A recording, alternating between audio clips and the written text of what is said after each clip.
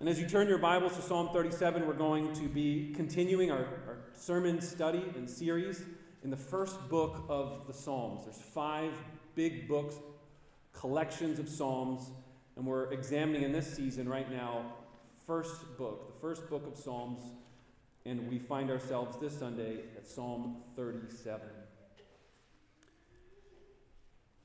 Before I read the psalm, we're going to break it into different parts and work through it slowly. It's 40 verses long. I want to set it up for you to understand why I think you will be helped by God's word, how Psalm 37 will be a blessing to you to read it, to memorize it, to meditate on it day and night. Earlier in the service, John Pay came up and he read for us Psalm 1. Some of you were here some 36 weeks ago when I gave the first message in this teaching series on Psalm 1. And I argued then, and I still maintain, that Psalm 1 is one of the most important introductions to all 150 Psalms. The themes that John read for us in Psalm 1 help set the table for the rest of the book of Psalms. So he just read it for us, and we saw the theme that God will punish those who are wicked. The way of the wicked will lead to them perishing, but the way of the righteous, well, they will prosper. All that they do will prosper. It's beautiful. It's wonderful. 6 short verses, a contrast between the righteous and the wicked. And why we had that psalm read is to refresh your memories. As we read Psalm 37, I want you to realize that Psalm 37 wants to simply address the big question we all struggle with, which is what happens when Psalm 1 seems to not be true? What happens when the wicked prosper and the righteous suffer? What happens when I'm delighting myself in the law of the Lord day and night, and I pray, and God seems to not hear my prayer? And then my non-Christian neighbor isn't praying at all, and everything that I wanted, they got. Have you ever experienced this? Whether with non-Christian neighbors, friends, family members? How about even in the church? People here in the church that you're praying for a marriage and they get engaged. You're praying for children and you can't have any. You're praying for a new job and your friend across the pew, somebody that's been praying for you, they got the promotion and the new job, etc. That's the situation we're talking about. What happens when somebody else gets the thing that we've been thinking we either deserve or that we've been wanting?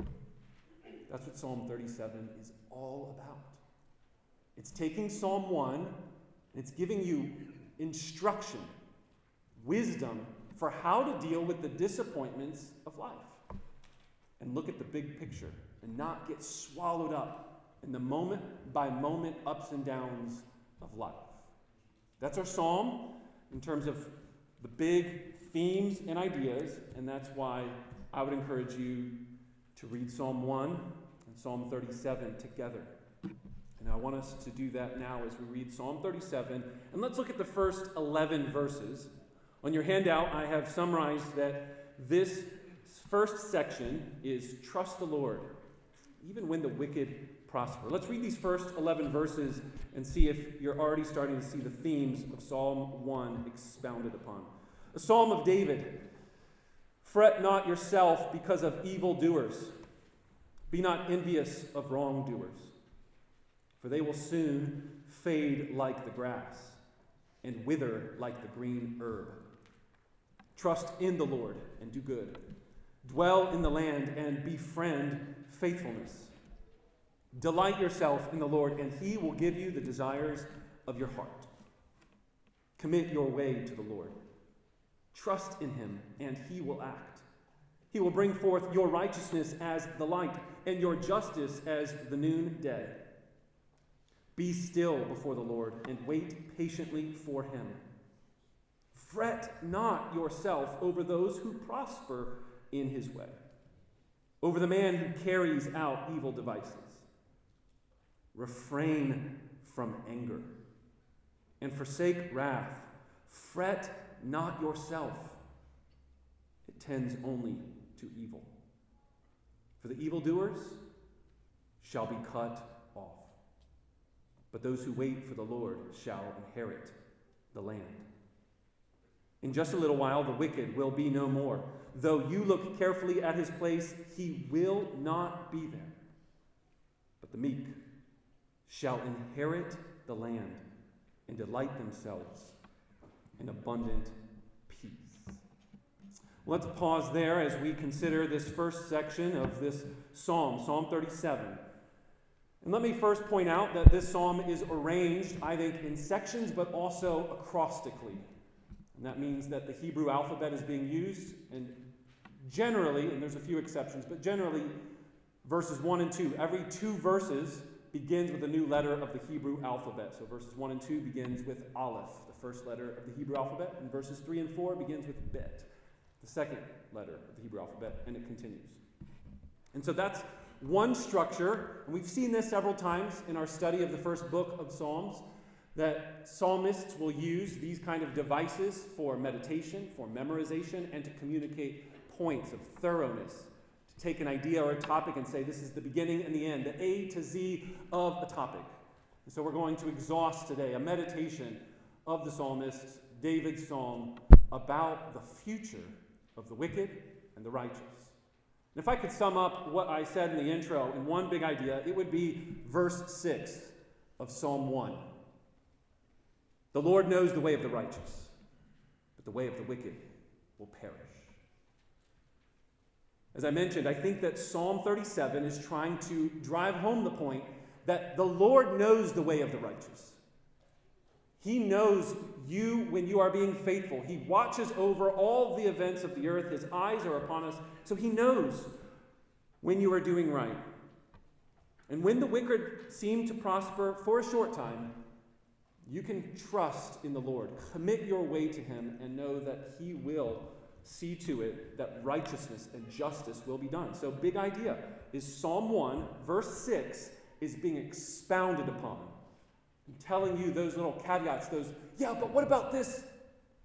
What about when the wicked seem to prosper? The Lord knows. He knows the way of the righteous, but the way of the wicked will perish.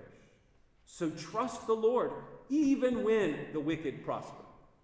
Did you see that repeated command? Do not fret. Verse 1. Fret not yourself because of evildoers. Be not envious of wrongdoers. When I hear the word fret in English, I often think, don't worry. Don't get all worked up. The word in Hebrew is do not be kindled, like a boiling pot that's about to burst in anger. Which matches what you read later in the psalm, verse 8 and verse 9. Refrain from anger and forsake wrath. Fret not yourself. There it is again. It tends only to evil. Oh, brothers and sisters, friends, visitors, I wonder, as we have just passed the 2-year anniversary of the COVID-19 pandemic, and we enter in on a new season of global war, is there ever a moment in the last 2 years that you've needed Psalm 37 to be applied to your heart? Maybe today. Would it be helpful to be reminded that when you don't know the future, when there is uncertainty about what's going to happen, and when you see people in the world that seem to be getting away with evil, you might start to get angry? This psalm is telling you, fret not. It will only lead to more evil. But how? How in the world are you going to do that? In a very helpful book by Christopher Ash on getting to the heart of anger, recently published by Crossway, he talks about the heart of anger, which our psalm is very much concerned with in the first 11 verses. And he explains that one of the problems we have regarding why we boil over into anger is because we don't know the future. We do not feel in control. And whenever something that we really want is threatened or being taken from us, we get angry. Now, Christopher Ash gives several other reasons we might get angry, but isn't that a good summary of Psalm 37? Do not be angry when you're uncertain about the future. Are any of you uncertain about the gas prices? Any of you uncertain about the economy? Any of you uncertain about global affairs? Any of you uncertain about what's going to happen in the next wave of the pandemic? Any of you uncertain about your family, your marriage, your friendships, this church? Any uncertainties? Do you know what's going to happen the rest of today? How about tomorrow? Doesn't Scripture tell us time and time again, your life is like a vapor, and you should not presume tomorrow? What do you know? What do you know what next week's going to look like? You don't. And that's why when you feel uncertain, you feel like the world is spinning out of control, I don't know what to do. Sometimes, if not oftentimes, you fret. You get angry. And you are revealing your heart is not trusting the Lord who is in control. You're not trusting Jesus Christ, who is the same yesterday, today, and forever. Isn't that precisely what our psalm tells us in verse 3? Trust in the Lord. Continue to do good. Don't grow weary in doing good, as the New Testament will command us. Instead, dwell in the land and befriend faithfulness. Delight yourself in the Lord, and he will give you the desires of your heart. Commit your way to the Lord. Trust him. He will act. He will bring forth your righteousness as the light and your justice as the noonday. Be still before the Lord and wait patiently for him. Fret not yourself over the one who prospers in his way, over the man who carries out evil devices. The solution to your anger problem, especially if it's about fears of the future, uncertainties about what tomorrow will hold, the lack of feeling like you're in control, or the thing that you most love is being threatened, Psalm 37 tells you, put your trust in the God who has all of those things in control and holds your future inheritance securely. Are you believing this? Is this your heart right now, or is Psalm 37 a timely word for you today? The solution to your problems of anger, your worry, your anxiety is to further submit yourself to the promises of God, trusting that he knows the way of the righteous, he knows the wicked, and the wicked will perish. Don't get concerned about their ways and the way that they seem to prosper. Trust the one who will deal it all out in the end. This is very much a psalm that repeatedly causes you to say, stop getting stuck in the moment-by-moment responses and knee-jerk reactions to the things happening week to week, month to month, year to year. Step back and see the way that God controls all of human history. And notice the way this section ends with verse 11. But the meek shall inherit the land and delight themselves in abundant peace. We'll say more about this at the end, but for those of you that know the Bible well, maybe you've read Jesus' teachings before, the meek will inherit the earth, the land. Should ring a bell, should sound familiar. More on that, but let's move to the next section. Psalm 37, verses 12 to 22. Trust the Lord to judge the wicked.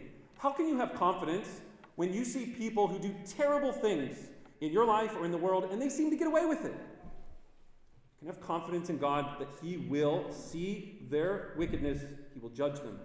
Verses 12 to 22. The wicked plots against the righteous and gnashes his teeth at him. But the Lord laughs at the wicked, for he sees that his day is coming. The wicked draw the sword and bend their bows to bring down the poor and needy, to slay those whose way is upright. Their sword shall enter their own heart, and their bows shall be broken. Better is the little that the righteous has than the abundance of many wicked. For the arms of the wicked shall be broken, but the Lord upholds the righteous. The Lord knows the days of the blameless, and their heritage will remain forever. They are not put to shame in evil times. In the days of famine, they have abundance. But the wicked will perish. The enemies of the Lord are like the glory of the pastures. They vanish. Like smoke, they vanish away. The wicked borrows, but does not pay back. But the righteous is generous and gives. For those blessed by the Lord shall inherit the land, but those cursed by him shall be cut off. Well, there that phrase happened again. Did you notice that we talked about inheriting the land, the earth, from verse 11? And then notice back in verse 9, for the evildoers shall be, and what's the phrase? Cut off. Well, we keep seeing that phrase again, inheritance and cutting off. Inheritance and cutting off. Well, in fact, when you look at your handout, the little outline of the sections is based on the units that end with inheritance and cutting off. And that's why we're working through the psalm in this manner. We're trusting in the Lord because he keeps reminding his people that in the future you will have an inheritance. And there will be judgment of those who have rejected God and his ways. They will be cut off. And that's why we close this little section with verse 22. The wicked borrows but does not pay back, but the righteous is generous and gives. For those blessed by the Lord shall inherit the land, but those cursed by him shall be cut off. Trust the Lord. He will judge the wicked. Those that are greedy for gain, that borrow a bunch of money. Have you ever had somebody borrow money and say, oh, I'll pay you back, and then they never do? And then it seems like they got away with it. Whereas the righteous person is being described here as just full contentment with what little they have. Did you notice that? Better in verse 16 is the little that the righteous has than the abundance of many wicked. A trusted heart full of contentment because they have delighted themselves in the Lord and not in stuff. Bring the first two sections together.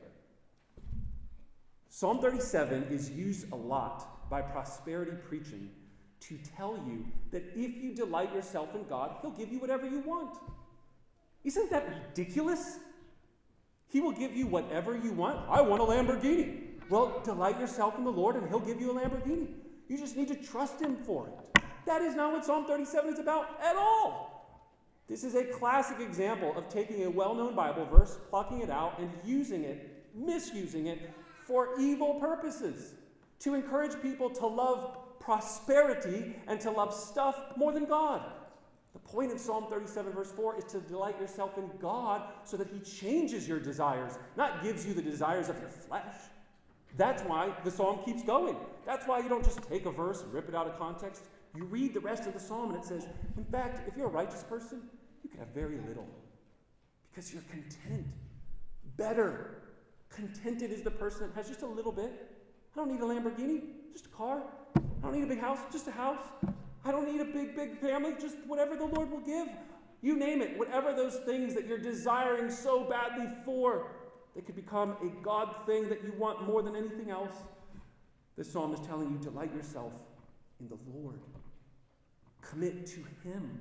And then he will even change your desires so that you're like, when I first became a Christian, I had all these dreams and ambitions. Now I have new dreams, new ambitions, new desires. I used to really think these things were really important in my life. Success, prosperity, love, romance, etc., good things. Now I know that those things could come and go. Gas prices could keep soaring. The economy could fall apart. We could be in a global third world war. I'm delighting in the law of the Lord day and night. And I know in the end, my inheritance will be secure. Brothers and sisters, this is what it means to trust God today. This day in human history, be reminded that God knows the days of the blameless. He knows the way of the righteous. And the wicked, they will perish. They will be cut off. So let's be generous, very practically. If we want to align ourselves with God's ways, I think this psalm is encouraging generosity, contentment. Obviously, I think one practical application could be we can give to this local church to support the work of the gospel. I don't regularly talk about giving money to the church because I think so many people are so fed up with pastors getting up and talking about money over and over again. It just seems like all they want is money.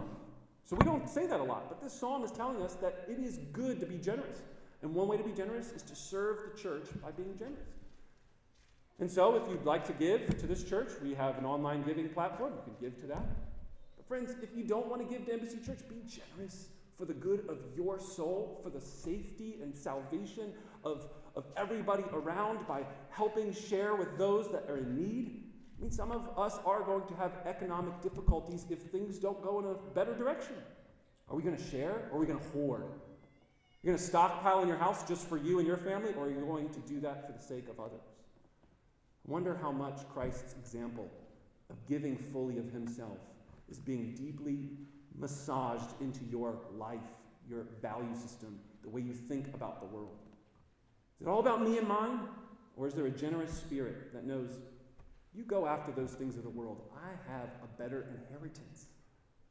The earth in the world to come, without sin, without frustration and toil.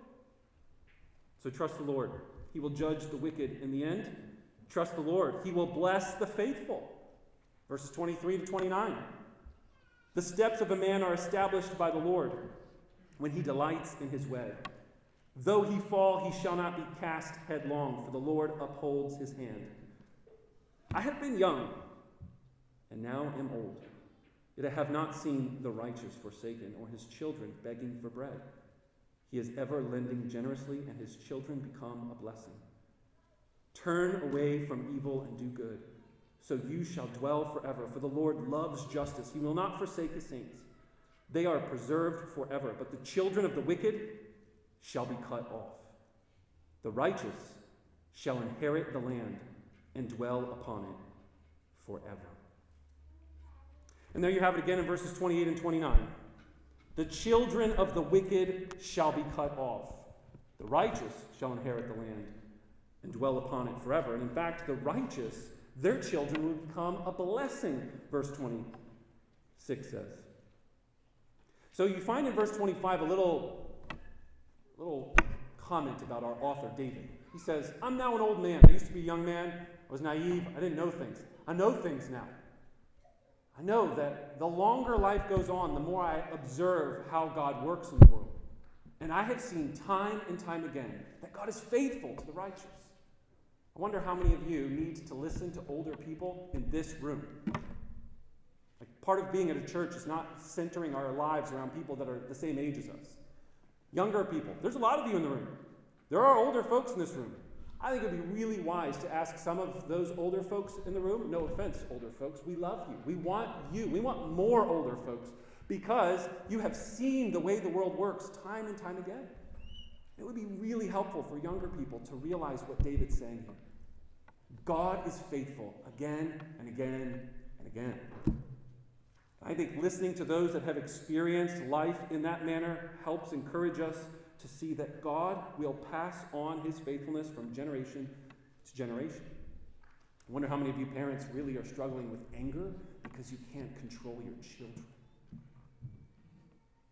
How many of us think that our parenting is very much about how well we're doing at disciplining them, getting them in the right schools, the right routines and rhythms. We're trying to control. And then our children end up being uncontrolled. And we get angry with them, or we get angry with God. I want to just remind you that the scriptures say, especially in this section of Psalm chapter 37, that the Lord will bless and pass on faithfulness to those who put their trust in him instead of try and control things their own way. The Lord will bring rich, rich blessing when day after day, the end of the day, you say, with your spouse, Christine and I do this almost every day. I've mentioned this before. We close out the day, we end in prayer. And one of the things we do often in that prayer time, especially as parents, is God, we gave it our best. We tried our best. They're in your hands now. What a great little thing for you to start doing with your children, for those of you who are parents. And say, Lord, if you're going to bless, if they're going to turn out in any sort of way that's righteous, it will not be because of our excellent parenting. Forgive us for our many failures. And bless them on the basis of your mercy. This is what God is saying about the children of the righteous. Blessed by the Lord for those who will inherit that blessing. And it'll be passed down from generation to generation. And that's the specific blessing that's being talked about in this middle section, verses 23 to 29. So trust him. Trust him that he will judge the wicked. Trust him that he knows the way of the righteous, and he knows the way of the wicked, and the wicked's ways will perish. Next section, verses 30 to 34, says that we can trust the Lord by waiting upon him. In verse 30, it says, "The mouth of the righteous utters wisdom. His tongue speaks justice. The law of his God is in his heart. His steps do not slip. The wicked watches for the righteous and seeks to put him to death. The Lord will not abandon him to his power, or let him be condemned when he is brought to trial. Wait for the Lord and keep his way. He will exalt you to inherit the land. You will look on when the wicked are cut off." See how this theme is being developed? Verse 34. I want you to wait on the Lord. I know as you watch out, the wicked are trying to plot their schemes of violence. That's what you see in verses 32 and 33. But notice the way verse 34 says, I want you to wait. I want you to wait and not knee-jerk react to news headlines this week. I want you to wait upon the Lord's righteous vindication and justice. And you will see in the very end your exaltation to the land, and you will watch the wicked be cut off. What a statement. It's not just that they will, it's that you will be participants in giving testimony to the righteousness of God. When you read the book of Revelation, there's actually psalms of praise that are praising God for his fulfillment of this promise. Psalms of praise to say, God, we praise you that you judge the wicked. That's in the Bible. I actually think some of you that are talented with music and songwriting and poetry, I want you to start thinking about how, as a church, we can sing songs that aren't just about God's love, but about God's justice, about his righteousness.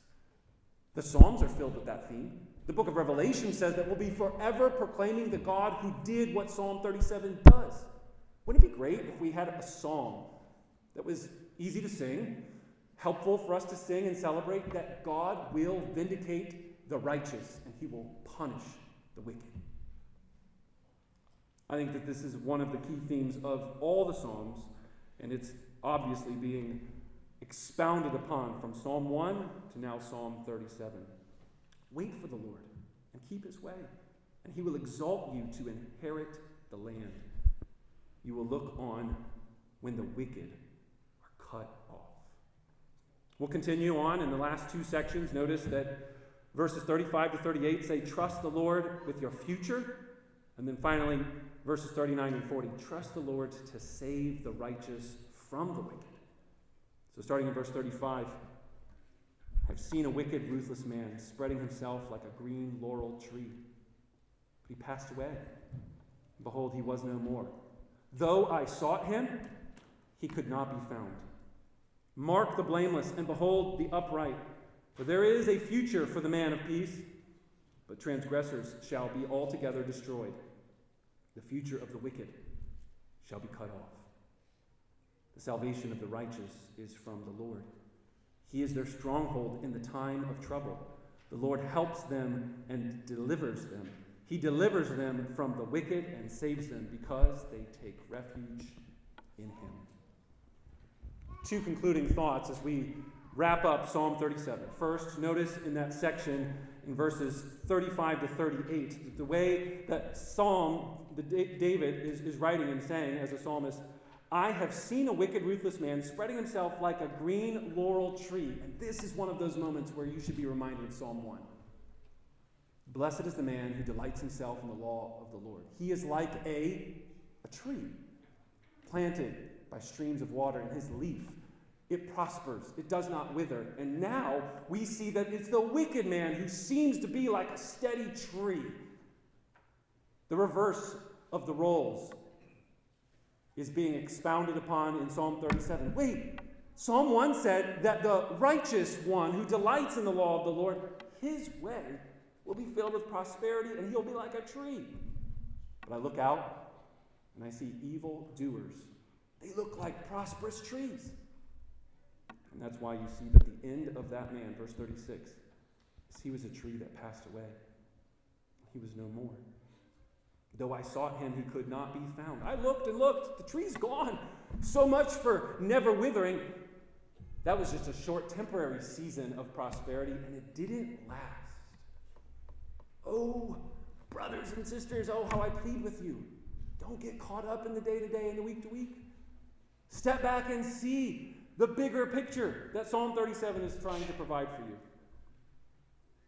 There are many people who seem to be prosperous now, and you get jealous, angry, and envious of their situation. And within about 5 years from now, you won't even know who they are anymore. How often does this happen with people in news? Celebrities? People that are on monuments? Go down to downtown Chicago, and how many monuments will you find? And you won't even know who they are unless you read the subscription underneath. They used to be great. Everybody used to think they were amazing. You don't even know who they are. That's what it's like to seek vain, empty fame, wealth, prosperity here and now. It will just come, it will go. And if we reorient our lives toward the purposes of God and put our trust in Him, we will know that we will be like the Psalm 1 righteous man, the blameless one and the upright, who has a future, as Psalm 37, verse 37 says, of peace. And that's the Hebrew word shalom, of fullness, of wholeness. The transgressors, though, they will be destroyed, and their future will be cut off. That's why I said this is a song about the future. You see the way the song ends? It says that the future of the wicked will be cut off, but the future of the upright will be peace. I think that's what many of you are here for. You're longing for and desiring a world full of peace. In your own personal life, in your family, in the world. You're tired of hearing about war, aren't you? You want peace. Come, Lord Jesus, bring peace. And that's why our psalm concludes in the last couple verses telling us precisely how that will come about. You can have hope. You can trust the Lord because verses 39 and 40 say, salvation will come to the righteous by the Lord, through the Lord, from the Lord. Where does salvation come? If you're not a Christian, this is a very important point where you find all over the Bible. Salvation is from God. Deliverance, help, rescue, remaking the whole heaven and earth will happen, and it doesn't come from our efforts. It comes from God's grace. So believe in salvation being from the Lord, of the Lord, by grace. And God will be the stronghold in your time of trouble now and especially in the future.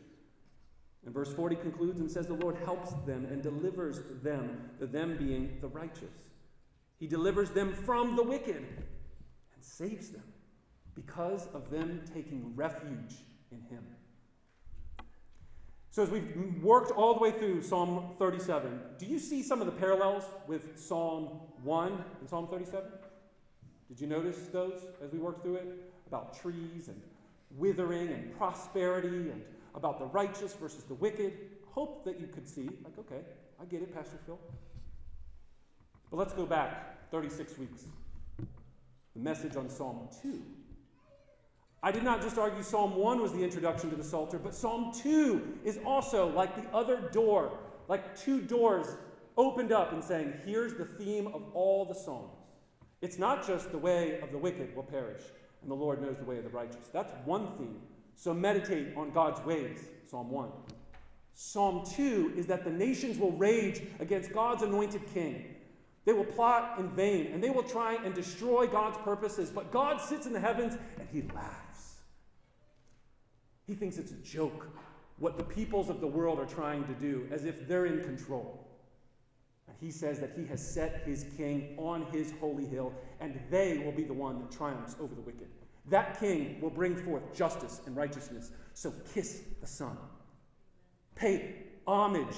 Give worship to the Son that God has chosen as His one who will bring the righteousness and justice that's being talked about in Psalm 1. And then Psalm 2 ends by seek refuge in the King. Now, if you go back and read all of Psalm 37, you will see key words from Psalm 1 and Psalm 2. God laughing in the heavens, plotting in vain, the nations raging. That's the same word we saw in verse 1 about boiling over. The nations are boiling over against God. And God laughs in the heavens as He brings about His purposes with His Son, His anointed Son. I wonder how we get the fulfillment of Psalm 37 and why you, especially today in 2022, can trust the Lord. It's because His Son is none other than Jesus Christ. When Jesus was baptized, the Spirit of God came down upon him, and the heavens opened, and God the Father spoke out of the heavens, Psalm 2. This is my beloved Son. Marking out that if you were wondering who's the one that's going to bring forth with an iron scepter justice against the wicked and the unrighteous, who's going to do that? Was it David? No. Was it Solomon? No. Was it one of their sons? No. But a further descendant of David, Jesus, would be born. And God would open heaven and tell everyone in the whole world, Jesus is that Son. So take refuge in this Son, this King. And then, shortly after his baptism, Jesus walked up on a mountain, sat down, and started teaching his disciples. And he said these words: "Blessed are the poor in spirit, for theirs is the kingdom of heaven. Blessed are those who mourn, for they shall be comforted. Blessed are the meek, for they shall inherit the earth. Blessed are those who hunger and thirst for righteousness, for they shall be satisfied. Blessed are the merciful, for they shall receive mercy. Blessed are the pure in heart, for they shall see God. Blessed are the peacemakers, for they shall become called sons of God. Blessed are those who are persecuted for righteousness' sake, for theirs is the kingdom of heaven. Blessed are you when others revile you and persecute you and utter all kinds of evil against you falsely on my account. Rejoice and be glad, for your reward is great in heaven. For so they persecuted the prophets who were before you." I think that Psalm 37 was on Jesus' mind in several elements, but especially what we saw in verse 5 of Matthew 5. Blessed are the meek, for they shall inherit the earth. It's precisely what we saw in Psalm 37. Blessed are the meek, for they shall inherit the land. But Jesus doesn't just say the land of Israel. They shall inherit the whole earth, because when Christ came and he was chosen and anointed on his baptism, he was declared, this is the Son, this is the one that will bring with an iron scepter judgment against the righteous, the unrighteous, and the wicked. That Jesus brought about an inheritance, but not as one who comes conquering like a king on a horse, about to take over, but one who was conquered on a cross. So when you study Psalm 37, realize that the inheritance that's being talked about in the land gets expounded upon by Jesus himself, and we know that there will be an abundance of peace precisely because the Son of God, Jesus Christ, took on flesh, lived this world in a way that you and I should have lived, and never fretted in the way that Psalm 37 is describing. Never flew off the handle with boiling rage, but entrusted himself to the one who judges justly, even when that meant willingly suffering on a cross. That's the example for us to follow as we submit ourselves to Jesus Christ, as we put our trust in him. Essentially, it's this. You look at God in the person of Christ, and you ask yourself, did the Lord help Jesus and deliver him and save him from the wicked because of Christ's taking refuge in the hands of the Father? Well, if he did that for him, raised him from the dead, seated him at the right hand of the Father, so that Jesus Christ would be a part of seeing the wicked be cast out and the righteous be exalted into the land and the inheritance of the earth. If that happened to Jesus, then I think you can step back and say, my future is secure. My inheritance is not going to be in threat. There's no danger for your future. So you live right now, in this moment, today. You might feel uncertain about certain matters in the country, in the world, in your bank account. Whatever those things are that's causing you to worry, to fret, to be angry. And I believe that the gospel makes all the difference. It really can transform your heart. The desires of your heart can be changed as you submit yourself and trust the Lord. So let's pray that God would give us the ability to do that now, and that we would apply God's word in this way. Let's pray together. Our Heavenly Father, we want to give you thanks and praise for the ways that you have saved us through the Son, Jesus Christ. We want to ask that Psalm 37 would be memorized meditated upon and applied. Help us when we're feeling confused, thinking, we thought that you would judge the wicked. And when they prosper, we start to wonder if your promises are still true. Help us to look at the cross of Christ and remember that when it seems like the wicked are winning, they're actually being defeated. We thank you for these promises. We thank you for the way that the inheritance of the land has been expanded upon, and that there is a new heaven and a new earth that is filled with full peace and abundance of peace. We thank you that no matter how angry we might feel, there is a solution to that anger that will not lead to more evil, but will help us to put our hope and trust in you, the one who is the most righteously angry about wickedness, that we know that you will handle it much, much better than we will. Lord, I pray for parents. I pray for those that are really struggling with not being able to control the will of their children. They would learn how to put their children in your hands. Do their best, learn, grow in wisdom, but remember at the end of the day, they are yours. God, in so many ways, I pray that we will grow in wisdom, that we will respond with righteousness, that we will walk faithfully in your ways. We ask, God, that this would bring you much glory and praise. We ask in Jesus' name.